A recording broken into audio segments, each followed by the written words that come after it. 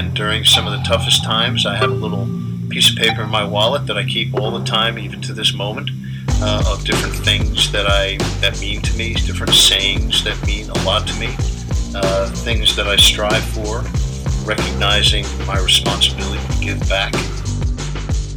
Reoccurring mantra I got into in college where I would just say, I'm going to break the mold. 2 days after my second injury, my dad flew out to Indiana and we drove home. Went right up to my room, slept for a day, and then I woke up the next morning, I spray painted my wall, no quitting me. I remember, there is no quitting me, and I won't give up. The number one thing you gotta remember is you're transferring energy. And whatever energy you got is the energy the viewers are gonna have.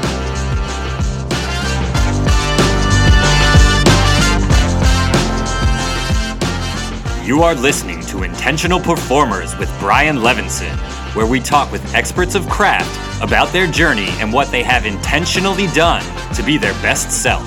As we talk with them, the hope is that we uncover intentional gems that you can use in your life. Now, let's kick it over to Brian to introduce this week's guest.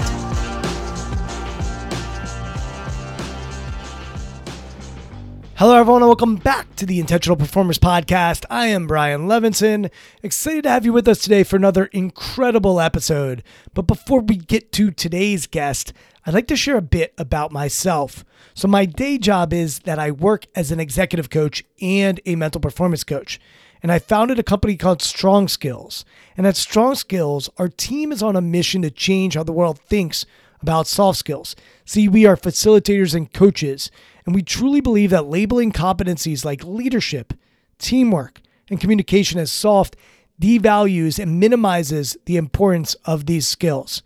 And one of the strong skills that we teach is what we call Shift Your Mind. And the teachings come from my book, which came out in October of 2020. If you enjoyed today's conversation or any of our past guests, then know you're going to love the book. You can head over to Amazon or anywhere books are sold to purchase, and you can even listen to the audiobook via Audible. Thanks to all of you who have already purchased, and I've been truly overwhelmed by the response the book has gotten so far. Chris Voss has an extremely impressive resume and bio, so I'm going to try to give you some highlights, but know that you can go online, you can find him on the internet, and learn a little bit more about the specifics of the work that he's done over the years. He's used many years of experience in international crisis and high stakes negotiations to develop a unique program that applies globally proven techniques to the business world through his company, which is called the Black Swan Group. Prior to 2008, Chris was the lead international kidnapping negotiator for the FBI, as well as the FBI's hostage negotiation representative for the National Security Council's hostage working group. During his career, he's also represented the U.S. government as an expert in kidnapping at 2 international conferences sponsored by the G8. And in today's conversation, Chris will talk about experiences as a negotiator, whether it's kidnapping or whether it's something in your business. And I even get into negotiation with my children. Before becoming the FBI's lead international kidnapping negotiator, Chris served as the lead crisis negotiator for the New York City division of the FBI, and he really was in some precarious negotiations, and he talks a lot about those experiences in his wonderful book, which is called Never Split the Difference, which has sold over 2 million copies, by the way, and I highly, highly recommend the book. Chris was a member of the New York City Joint Terrorist Task Force for 14 years. Obviously, New York City has had terrorist attacks and has had all kinds of experiences. And Chris has been in the weeds, in the trenches, fighting against some of the toughest, most difficult stuff that our country has faced. During his 24-year tenure, Chris has really experienced so many different situations. So he's trained not just on the field and in the trenches, but he's also gone to Scotland Yard and the Harvard Law School so he could learn more about negotiation. And I think you'll find that he's someone who definitely has applied experience. There's no question about that. But he also loves to read. He loves to listen to podcasts. He loves to learn from science and research. So Chris is this amazing blend of authentic, real street smart, coupled by a humility and a strong, strong desire to learn that I think you will connect with. He's also been a teacher, so he's taught business negotiation in MBA programs as an adjunct professor at the University of Southern California's Marshall School of Business and at Georgetown University's McDonough School of Business.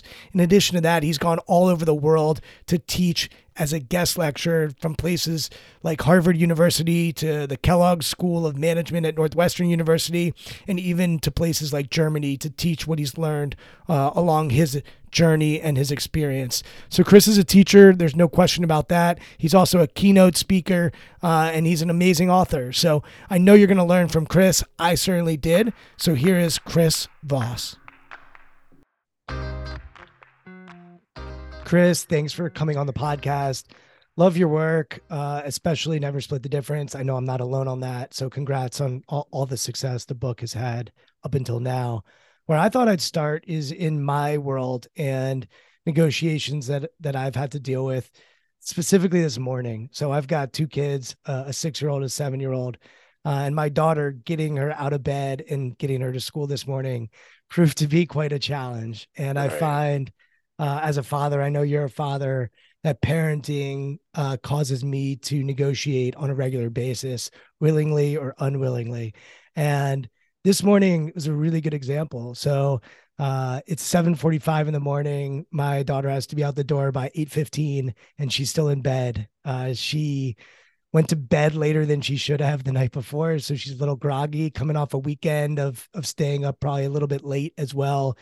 And I was tasked with trying to get her out of bed when she would much rather see her mother than her father. And at the time, her mother is downstairs working out with a trainer. And so it was a little unusual because Mondays, my wife is usually helping get her out of bed. But here we are at 7:45 in the morning, and I'm tasked with trying to get her out of bed. So I wake her up gently, and she tells me she doesn't want to get up, doesn't want to go to school, doesn't want to get out. And I sort of try some of the tactics that you share, where I say, hey, it seems like you're a little tired. Have you looked at what time it is? And she looks over and she puts the blanket over her head, and we're back to sort of ground zero here. I then say, would you like me to help get you your clothes? She just is unresponsive to me. And so this continues to go on, and I feel as though I'm kind of stuck. So we get to the point where I say, all right, well, we got to leave at 8:15. I'm heading downstairs. Do you want anything for breakfast? Nothing. I peek my head back up and she starts to get out of bed. And so we start to get her moving. But for the next 30 minutes, it is a challenge getting her shoes on. Fortunately, my wife kind of bailed me out and she said, you know what, I'm done. Why don't I take her to school? And so she kind of got what she wanted and didn't get the full dad experience. But I'm curious for you, as far as what you've seen and what you've observed in raising kids. It's probably paramount for me in my life right now. What advice or what tactics might I have used in the future to help with that scenario? Great question. I mean, kids are a challenge, right? And I think really a parent's job is, as much as anything else, guidelines, rules, discipline, teaching kids what works. But nobody's going to be great at negotiation first thing in the morning. You got a groggy human being there, and teaching them how to think. This isn't particularly the time that they're going to be capable to process stuff. Like I know that mirroring works great with kids of all ages when you're trying to get them to talk. I've had a lot of people say it's the first time their teenagers ever started opening up with them. And the mirroring at any age helps people think. I mean, it helps stimulate somebody's thinking. But, you talk about a kid first thing in the morning. But then there's the negotiation approach. Like, you were trying to get her to say yes. You're trying to be collaborative. Black Swan Group, we're out of the yes business entirely. We don't try to get people to say yes. We think about, what's a no response, because no makes people feel safe and secure. And then also demeanor, like early in the morning, kidding around, you're 31% smarter in a positive frame of mind. I mean, how can you playfully get your kid out of bed early in the morning while you're being aggravated and annoyed, which is a very hard period of time for you to be pleasant, upbeat, and playful and joyful, if you will. But people are smarter when they're laughing and they're having a good time. Their brain kicks into gear. Maybe that's an opportunity to playfully get your child out of bed in the morning, but it's an extra challenge because you feel under the gun, you're looking at the clock. There's a lot of challenges for you, like there are in any negotiation, but you're going to get farther and you're going to be smarter the more playful, the more pleasant you are in the morning. And, then there's always, you're the SWAT team in this particular instance. Like, I'm not above, playfully pulling a kid out of bed. You're showing them rules, you're showing them guidelines. You're teaching your kids in a lot of different ways.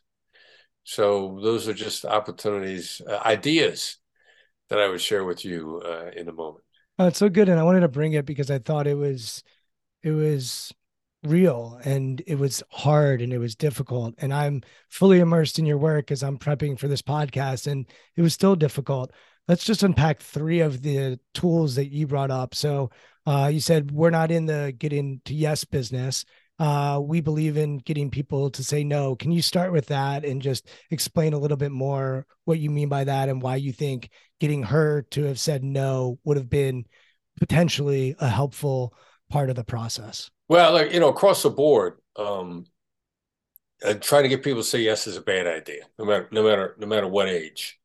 Because people always wonder, like, what am I letting myself in for? What have I agreed to if I say yes to this? Would you like help with your clothes? Well, or whatever you asked her if she liked help with. There's a whole bunch of agreements in there that are implied. You're agreeing to get out of bed now. You're agreeing to this. You're agreeing to that. I mean, there are 4 or 5 hidden collaborations in there in that yes. What's a potential no? Do you want to go to school hungry? Do you want to go to school on an empty stomach? Do you want to have to stay late and pay the penalty for being late? The consequences. Do you want this negative consequence? It would be probably how I might tee up some experimental no-oriented questions. Do you want to go to school in your pajamas? Do you want to go to school smelly because you didn't brush your teeth? What are no-oriented questions occasionally is a great way to tee up negative consequences. People feel safe and protected when they say no. And we find this across the board. Like, it's ridiculous what people are comfortable saying no to. I mean, ridiculous at all levels. I've coached employees to say to their boss when they've been given an impossible task, do you want me to fail? Like, if you can use a negotiation skill with someone who's, quote, in a superior position to you and have them not blow up, then it's a great test of a skill. There's something about saying no that makes people feel safe and protected. It also triggers thinking in their head that you want to have triggered without them being upset because you've triggered it. So that's probably the way I would have changed some of those questions in the morning. You're trying to be collaborative. You're trying to be helpful. You're trying to be respectful. But each one of the yeses you were trying to get probably had about 3 or 4 agreements packed into it that she wasn't ready for at that point in time. And it's interesting because do questions are close-ended questions. And Yeah. I remember going to a sales training. One of my first jobs out of college was in sales, and they put us through this training, and it was open-ended questions, open-ended question, open-ended questions. And in your book, you talk a lot about what and how and the power of those questions, but those are close-ended questions. So I'm curious for you how you think about the power of close-ended questions and when they're appropriate compared to when an open-ended question might be appropriate, and how do we blend those types of questions to make our questioning more effective? Yeah, that's a great question. Closed-ended questions where you're seeking, hoping, driving for yes. I mean, we stay out of those entirely. Like, we are out of the yes business. We used to say yes is nothing without how. In point of fact, yes is nothing and how is everything. So, I mean, yes is just so problematic across the board. Even if somebody, yes, at best is an aspiration, at best. It doesn't involve implementation. People are worried about what's packed into it. It's just so problematic, and you don't get those problems with a no. Now, when you go in for a no-oriented, closed-ended question, essentially a call to action to trigger a decision. Are you against this? Do you disagree? Is now a bad time to talk? Have you given up on? The no is a surgical strike that is a call to action, a request to proceed, a request to be allowed to proceed. Are you against me sharing some ideas with you? That's a request to be allowed to proceed. Are you against paying for this by 5 o'clock? That's when you're under a deadline. The no oriented is what I would refer to as a call to action, and those are examples of call to action, or potentially a thought pattern interrupt. Is it a ridiculous idea if I share some thoughts with you when someone's going on and on and on and on? So the no is to trigger a decision, which is a call to action or to get somebody to allow you to do something. That's the principal design of a no-oriented question. Now, interestingly enough, the open-ended questions, which in a Black Swan method, we focus down almost exclusively on what and how, are really designed to create thinking as opposed to get an answer.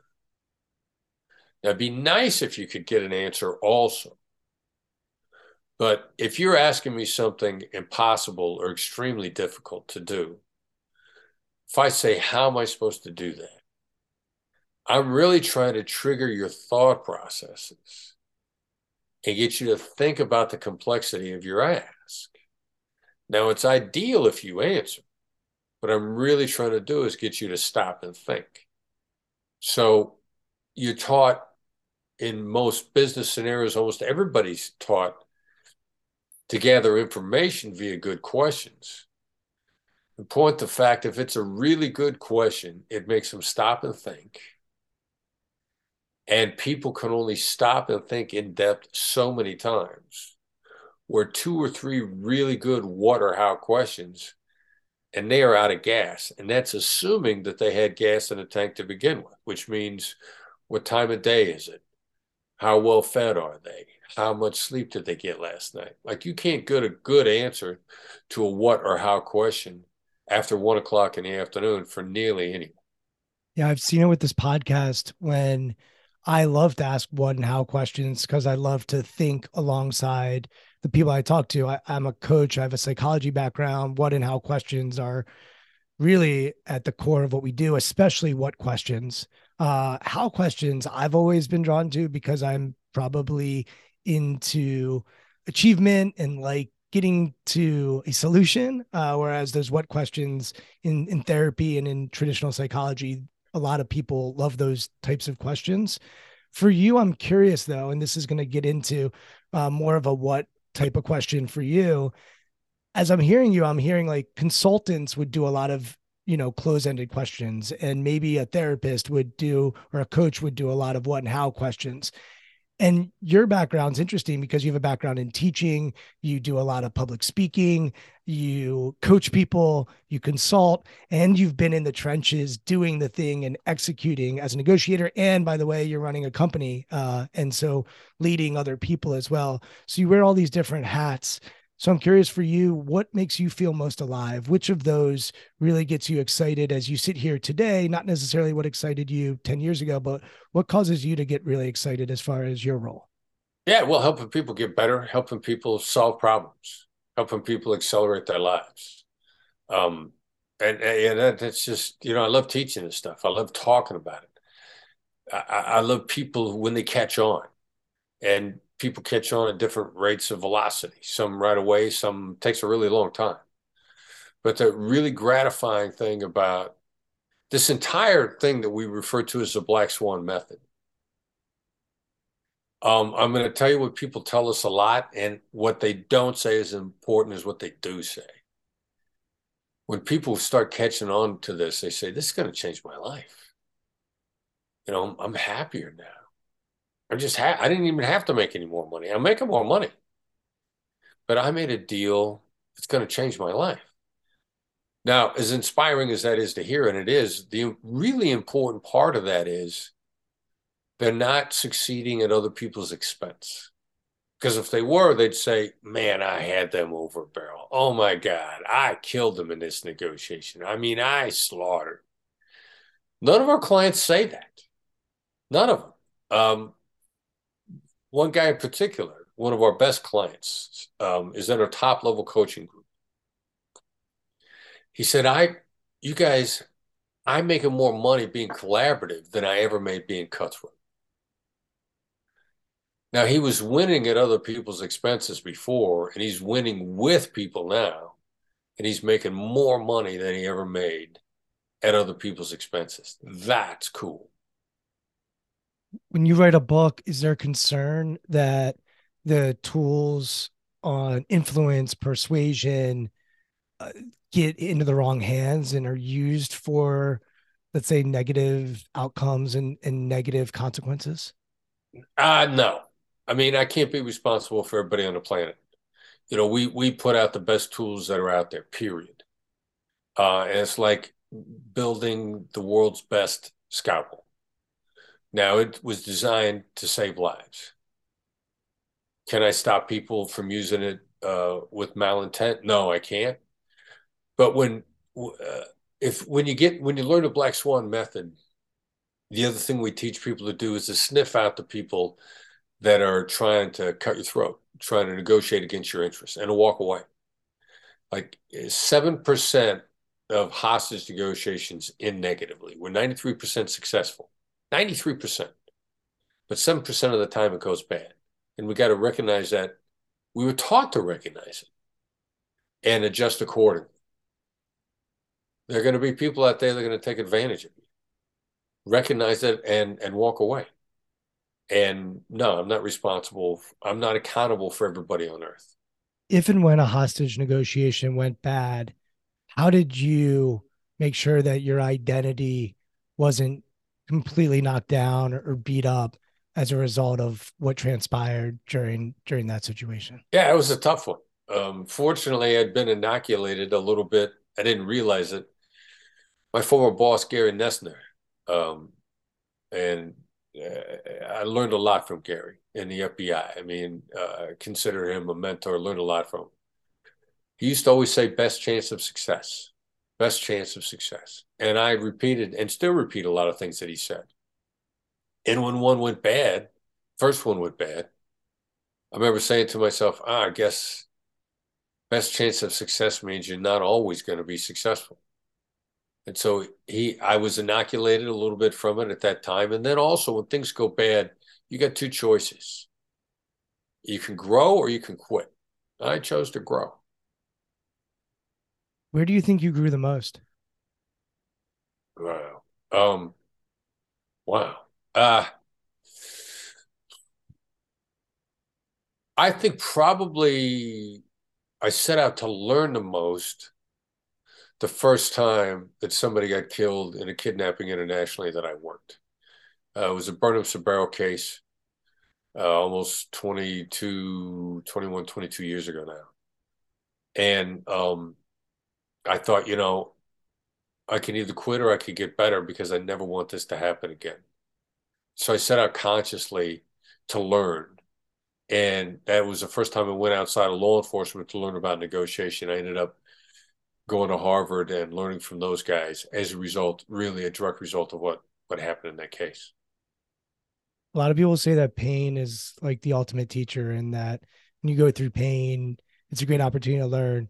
Do you feel like you learn more from pain or more from success? Like how do you I don't think quantify that? anybody learns from success. The great Irish philosopher Colin McGregor said, "I win or I learn," which means when you win, it probably at best reinforces some of your best practices, some of your proper practices.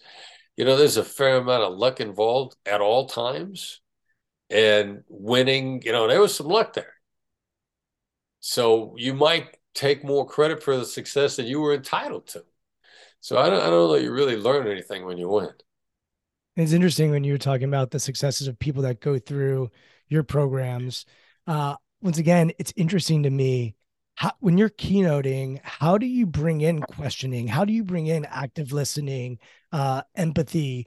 Take us to a Chris Voss keynote and what it might sound like, because they kind of go against each other in my mind. It's like, okay, you're going to deliver a message, but I'm curious how you can teach a lot of the tools of negotiation, which are not necessarily keynoting. It's a lot of listening, empathy, building rapport, asking questions, a lot of things we've already talked about. How do you infuse that into a keynote when you're taking on that task? Well, my keynotes feel very interactive. I mean, I realize that in point of fact, it's one-way communication. And if I don't do everything I could possibly do to keep you engaged, that's on me. And so I will use a lot of humor that might be appropriate for the moment. But I want to say a lot of things that catch people off guard. And I'll tee up a situation, and then I'll say, all right, so you're me. What do you say? And then I'm going to go dead silent. And I'm going to wait for somebody to respond. And I'm going to say, look, guys, I know there's 300 of you out here, but I'm not going on until somebody says something. You know, I work very hard throughout the keynote to keep people engaged. And it's a whole bunch of tools. I love doing keynotes. I love it. But I realize that the keynote speaker has got to do a lot, because otherwise people are sitting there passively, and I'm going to be boring real quick if I don't watch it.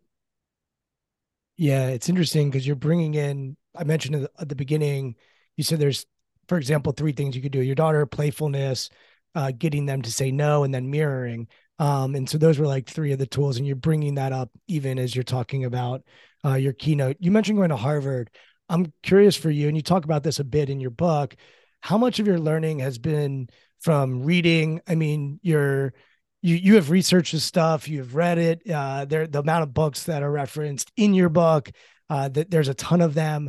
It's clear that you're interested in this topic and you're constantly trying to learn both best practices and maybe not the best practices. How much of your knowledge is from learning compared to experience, compared to on the job learning from mentors and other people that you've experienced out in the field? How would you say your philosophy on negotiation has been molded and shaped from those different elements, and perhaps other elements as well? Yeah, you can't read enough. You can't learn enough. You can't listen enough. I mean, and it is when it's something that you love, and I love this. I mean, it's incredible. It's a lot of fun. I mean, I listen to podcasts. Um, Two of my favorites are Lex Friedman and Andrew Huberman. I'm picking that stuff up. I get guidance from both of those guys a lot on what I pick up to read. You know, I'm interacting with my team. Everybody on my team, we love this stuff. I mean, we're breathing it. We love talking about it, and so we're constantly bouncing ideas off of each other and evolving it. I mean, I'm learning from everywhere I can, I can find it. I understand now why. I think I've heard that like Warren Buffett evidently reads 5 hours a day. You got to soak it in. I mean, so he needs to refine what he's learning and how he's doing what he's doing all the time. Warren Buffett, Mark Cuban, like everybody I know out there that's truly successful, they're reading a lot. You have a line in the book where you mentioned that smart people have trouble being negotiators. And I'm curious about curiosity. Let's say high IQ people have trouble being good negotiators. So I would be an amazing negotiator, and I think I would be amazing. But it actually speaks to curiosity a little bit, and Yeah.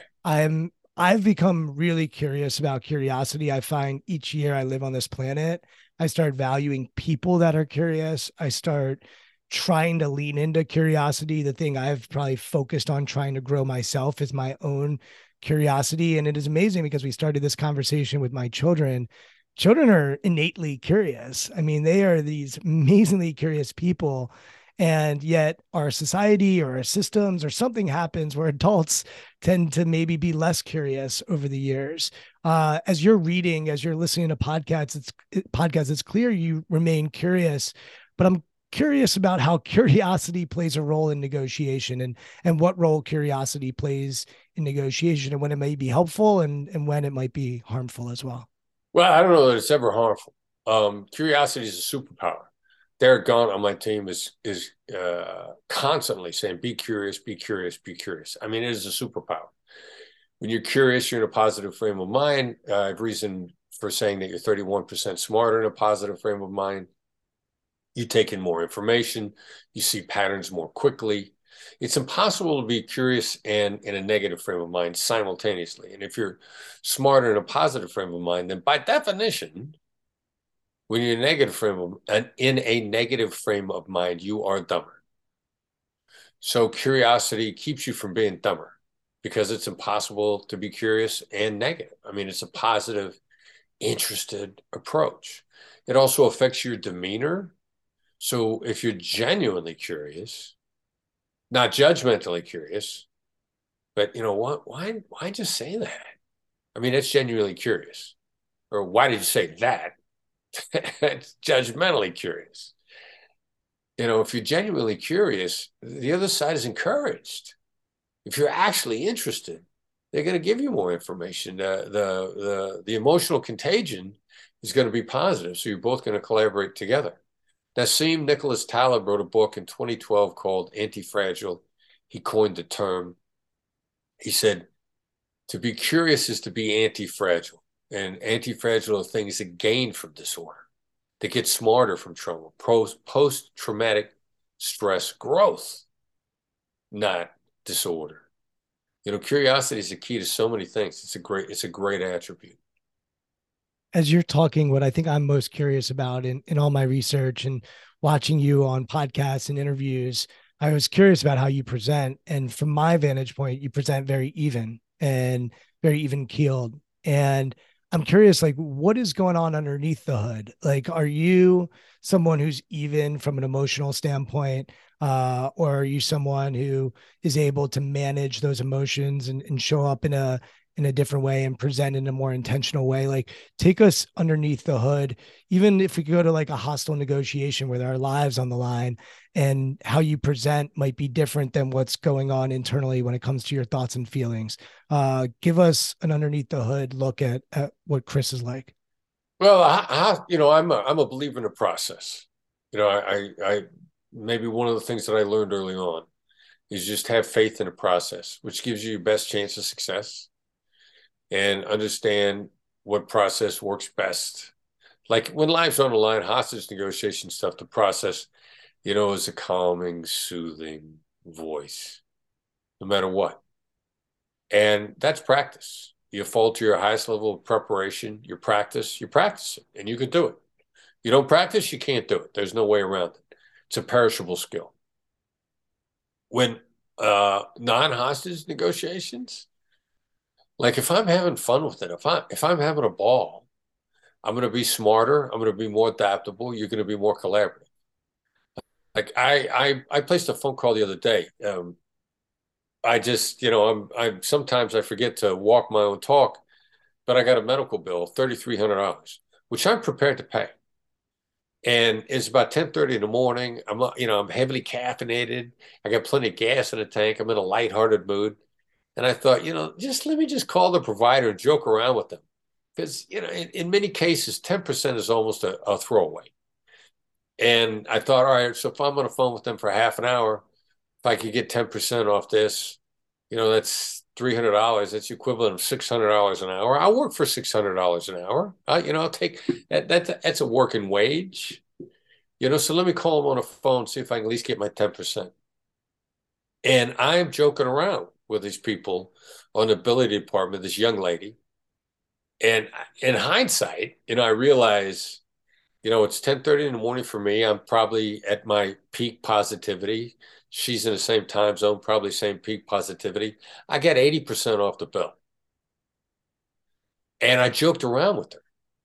And the first words out of my mouth was, the hello on their end was not, how can I help you? It was like, I'm tired of being bothered with you deadbeats that whining and complaining as to why you can't pay for bills that you have. And so when she answered the phone, I go, I owe you money. She's like, who is this? What's your name? Let me look up your account. I go, gave her my name and said, I owe you money. Like I was joking around about it. And she goes, ooh, yes, you do owe us money. But I could tell from her tone of voice that she was, and it instantly put her in a positive frame of mind. And, because I'm joking around, it went well. I had fun with it. And the outcome far exceeded what I anticipated. So much of your work is around empathy and trying to understand where someone's coming from. We've had a lot of Navy SEALs on here, military people that I've had beers with. And when I talk about empathy, they sort of cringe. And I understand their perspective. They've seen some of the darkness that exists. You've seen some of the darkness that exists in our society. And they try to challenge me and say, well, maybe I'd be more interested in compassion. Like compassion is something that I could get around more than empathy. What's your perspective on compassion compared to empathy as it relates to negotiation? But I guess we could even zoom out and look at it generally speaking as well. Well, this gets very much into what your definition of empathy is. And it has gotten convoluted into sympathy and a lot of other things. And empathy is really about demonstrating understanding.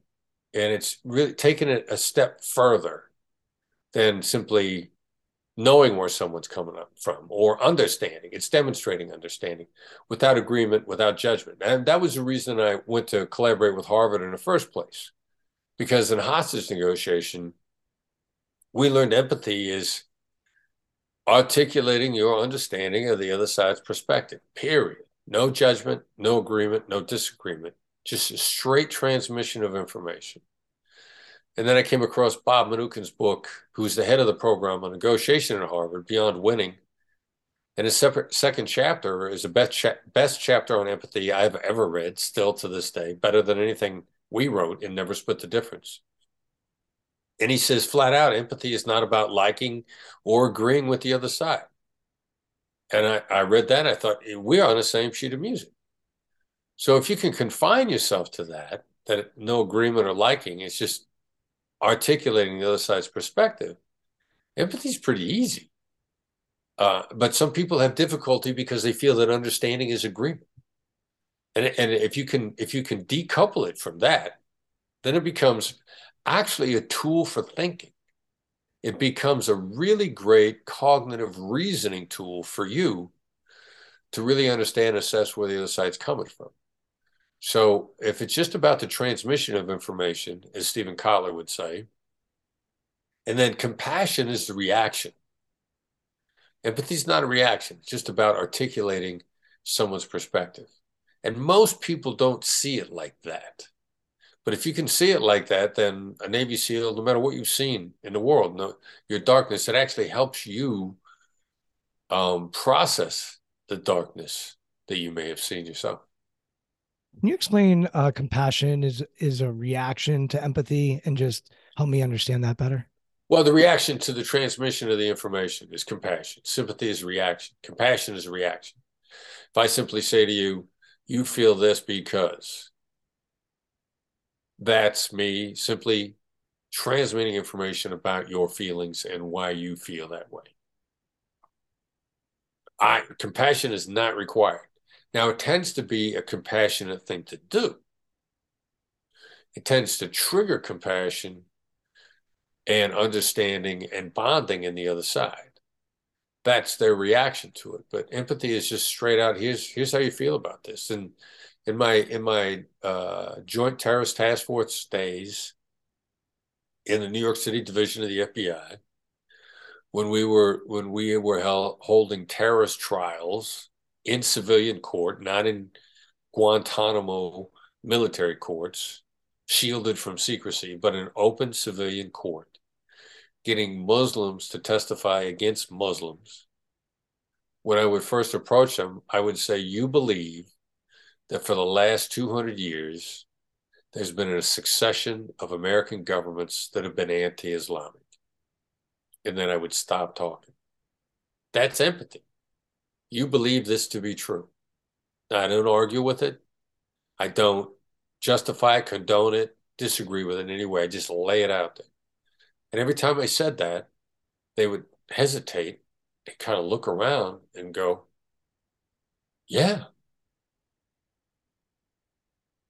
And then they would connect with me because they felt I connected with them. I never argued the point, never disagreed with it, never agreed with it. I don't believe that to be true, but by me stating your beliefs, it shows me as being fearless. Like I can articulate your beliefs without arguing, without being afraid of them. I then become a straight shooter, somebody that you can rely on. And that's what a lot of people, I think, miss about it. Yeah, and you capture this in your book really nicely. And if you're wrong on your hypothesis, then they tell you no. No, that's actually not how I feel, and it gives them an opportunity to speak up on how they feel. My uncle is a therapist, and he's very blunt and very direct, and sometimes runs hot.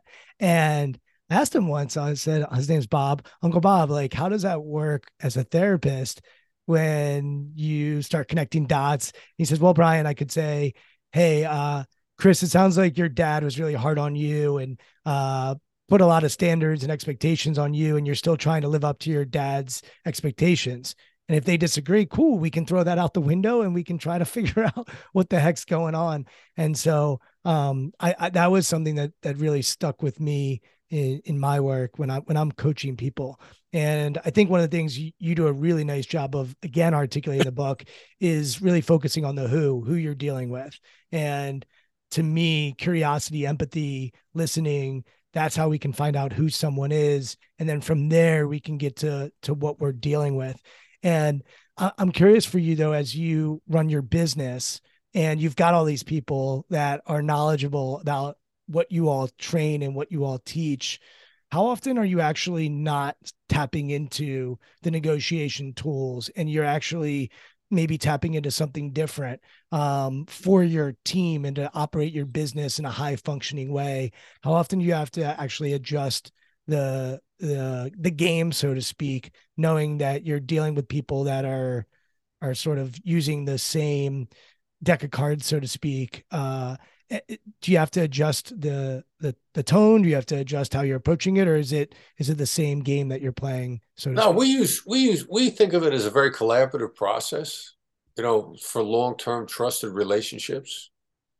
So we use this stuff with each other all the time. I mean, it's standard operating procedure to use this with each other because it's collaborative.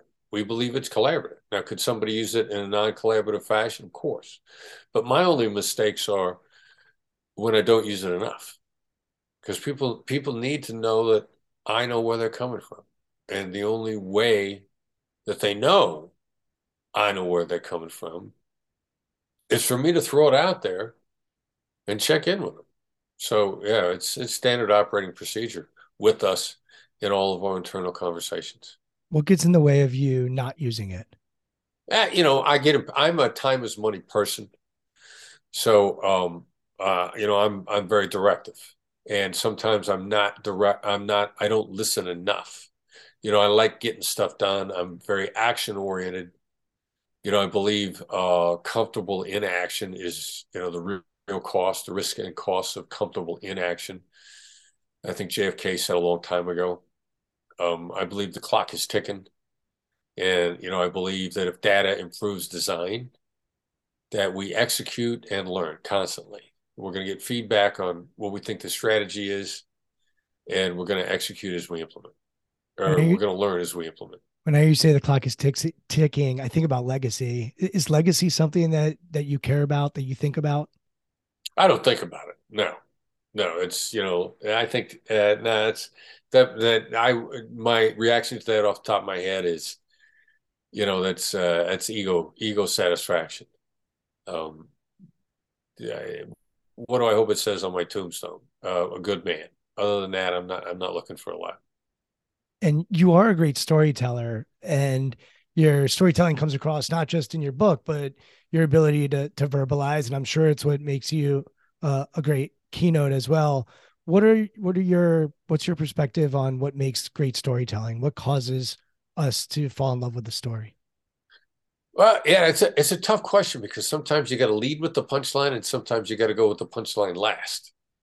So, do you tell it in a way that people relate to, or do you tell it in a way where you're just entertaining yourself? I mean, those are some interesting fine lines. And you can fall in love with a story and just entertain yourself the whole time. And people catch on to that really quickly. Or you engage with them. Are you human? Are you appreciative of the fact that um, it's hard to pay attention if the guy's not engaging? So I try to be as interactive and as human as possible. I'm not a rote kind of guy.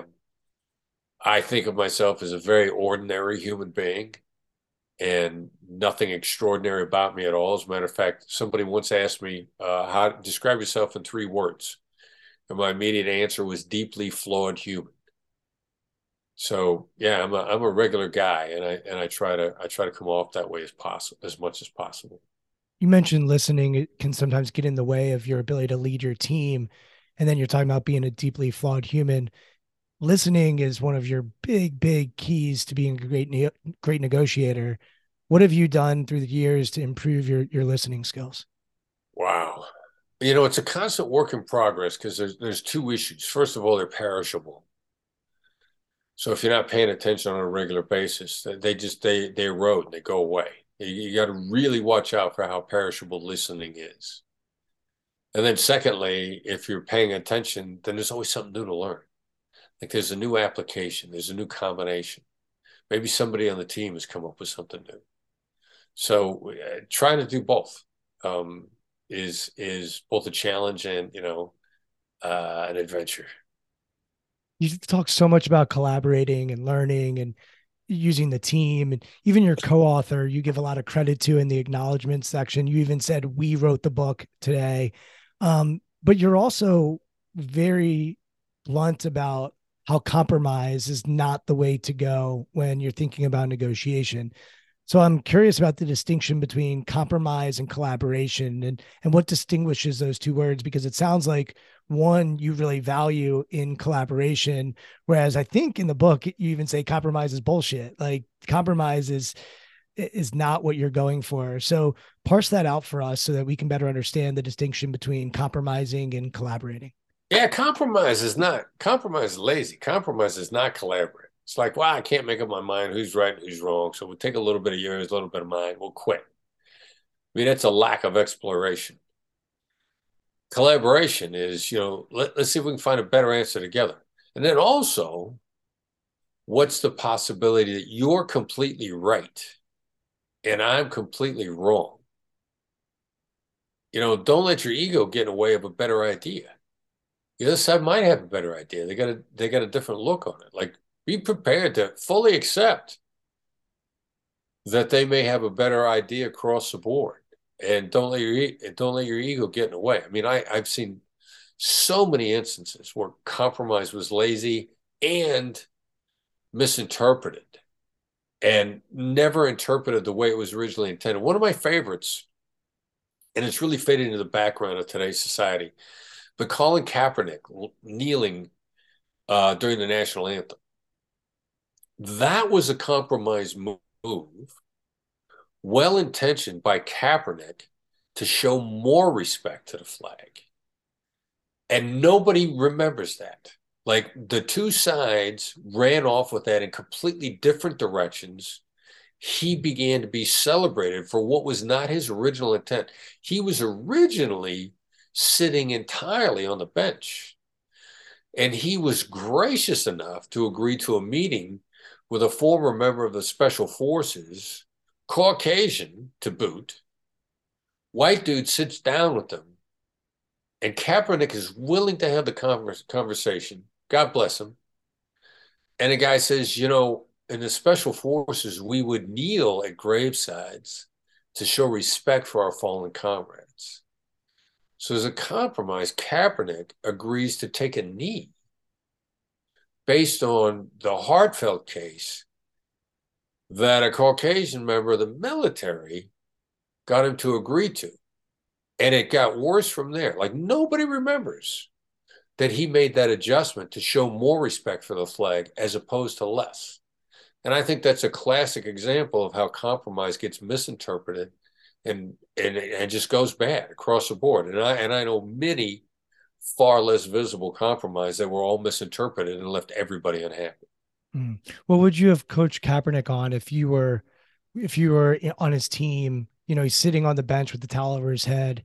Nate Boyer is the football player that you're talking about. We had Nate on the podcast. He's done some incredible stuff with our military. He's a really impressive guy. And actually, when we had him on the podcast, I asked, "Is there anything you don't want to talk about?" Just like I asked you, and he's like, "Yeah, I'd rather not talk about the Kaepernick situation."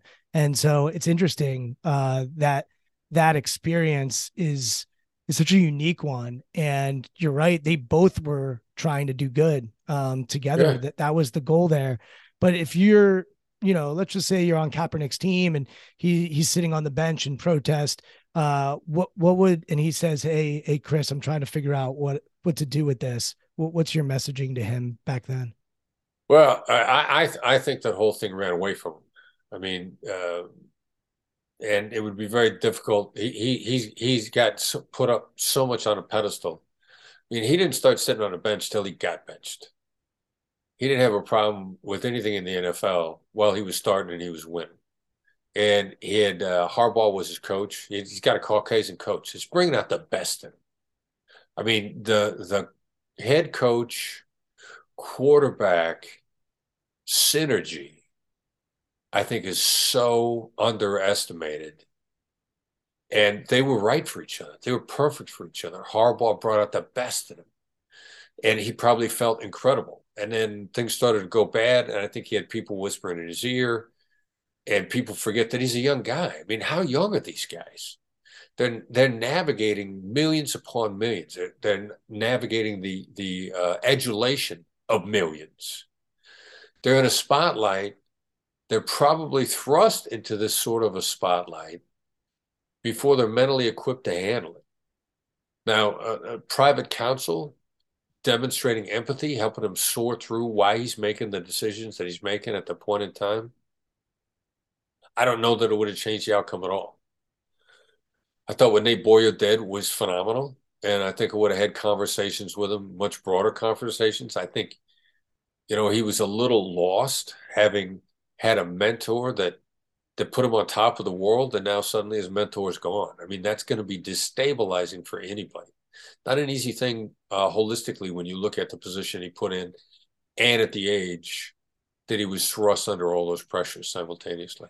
It's interesting. I'm going to bring this back to you, but I actually spent some time with Kaepernick right right after he made it to the Super Bowl. So he went from, I think he was a second round pick, to leading the 49ers to the Super Bowl.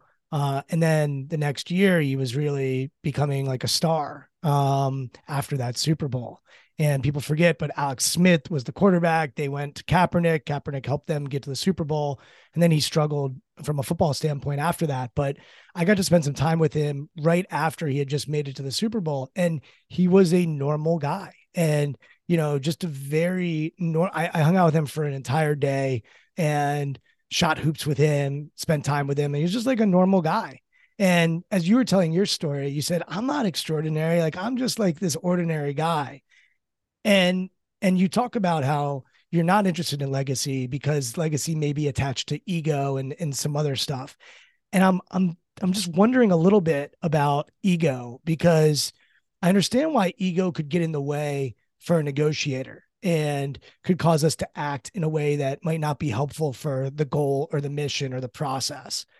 And I have a hard time imagining that you haven't had ego to get to the place to get to negotiate what you're negotiating, given your background and given where you came from.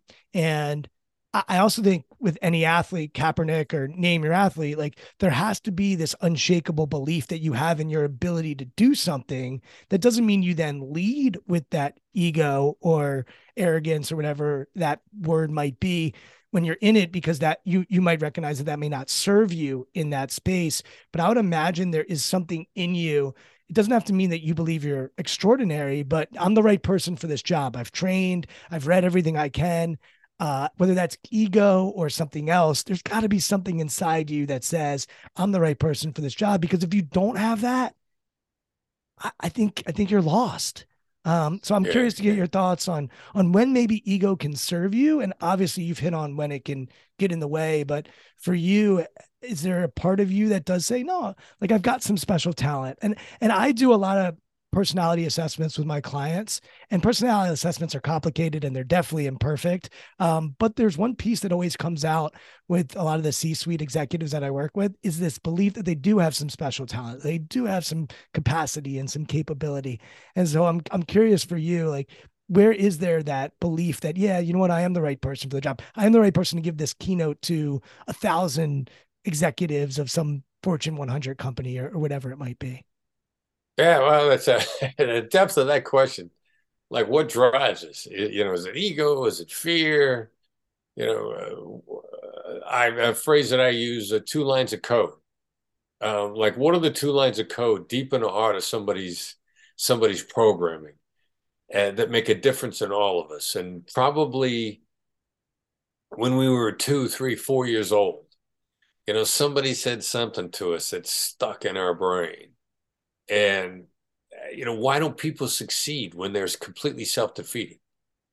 Like, when I told you to show up for work on time, all you got to do is show up for work on time. You don't show up, uh, and then you want to blame people for your failures. Or if I hired you to do a job, and thank God I got a good accountant now. I mean, I got accountants in the past that I paid them to do jobs that they didn't actually do. Like, how hard is it for you to actually do what you said you were going to do? Like, what's in your brain that's defeating you? This self-defeating behavior. Or in me, like when I was 4 years old, and did mom say to me at the right time, like, you're capable of anything, you could do anything. Like, I don't know. I don't know what those two lines of code are that somebody planted in my brain. I just know that there are people that you ask themselves, like, what did somebody say to you at the wrong time that is just stuck in your head? And you just can't get it out of there. Why do you keep beating yourself when the world is doing everything it can to make you successful? Yeah, I don't know. I don't know what the answer is. It ego, fear, two lines of code.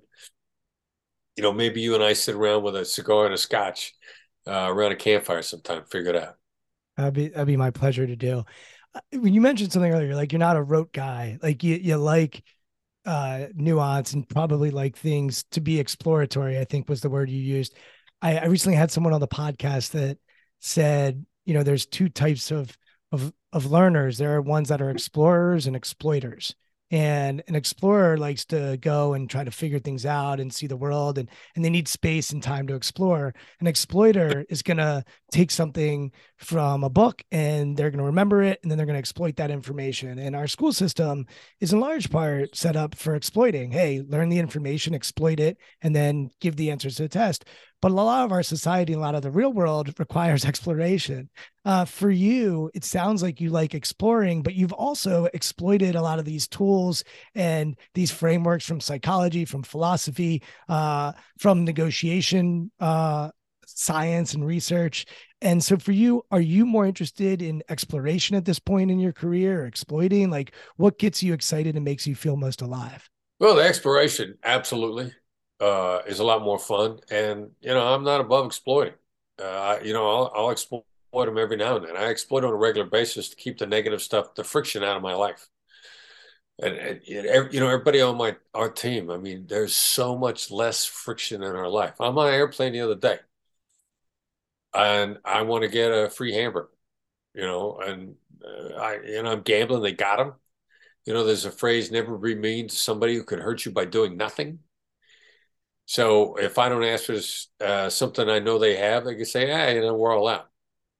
I approach them with a completely different approach, and a guy comes running out with my hamburger a couple of minutes later, happy as a clam and looking after me as a result.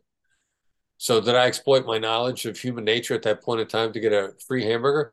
Yes, I did.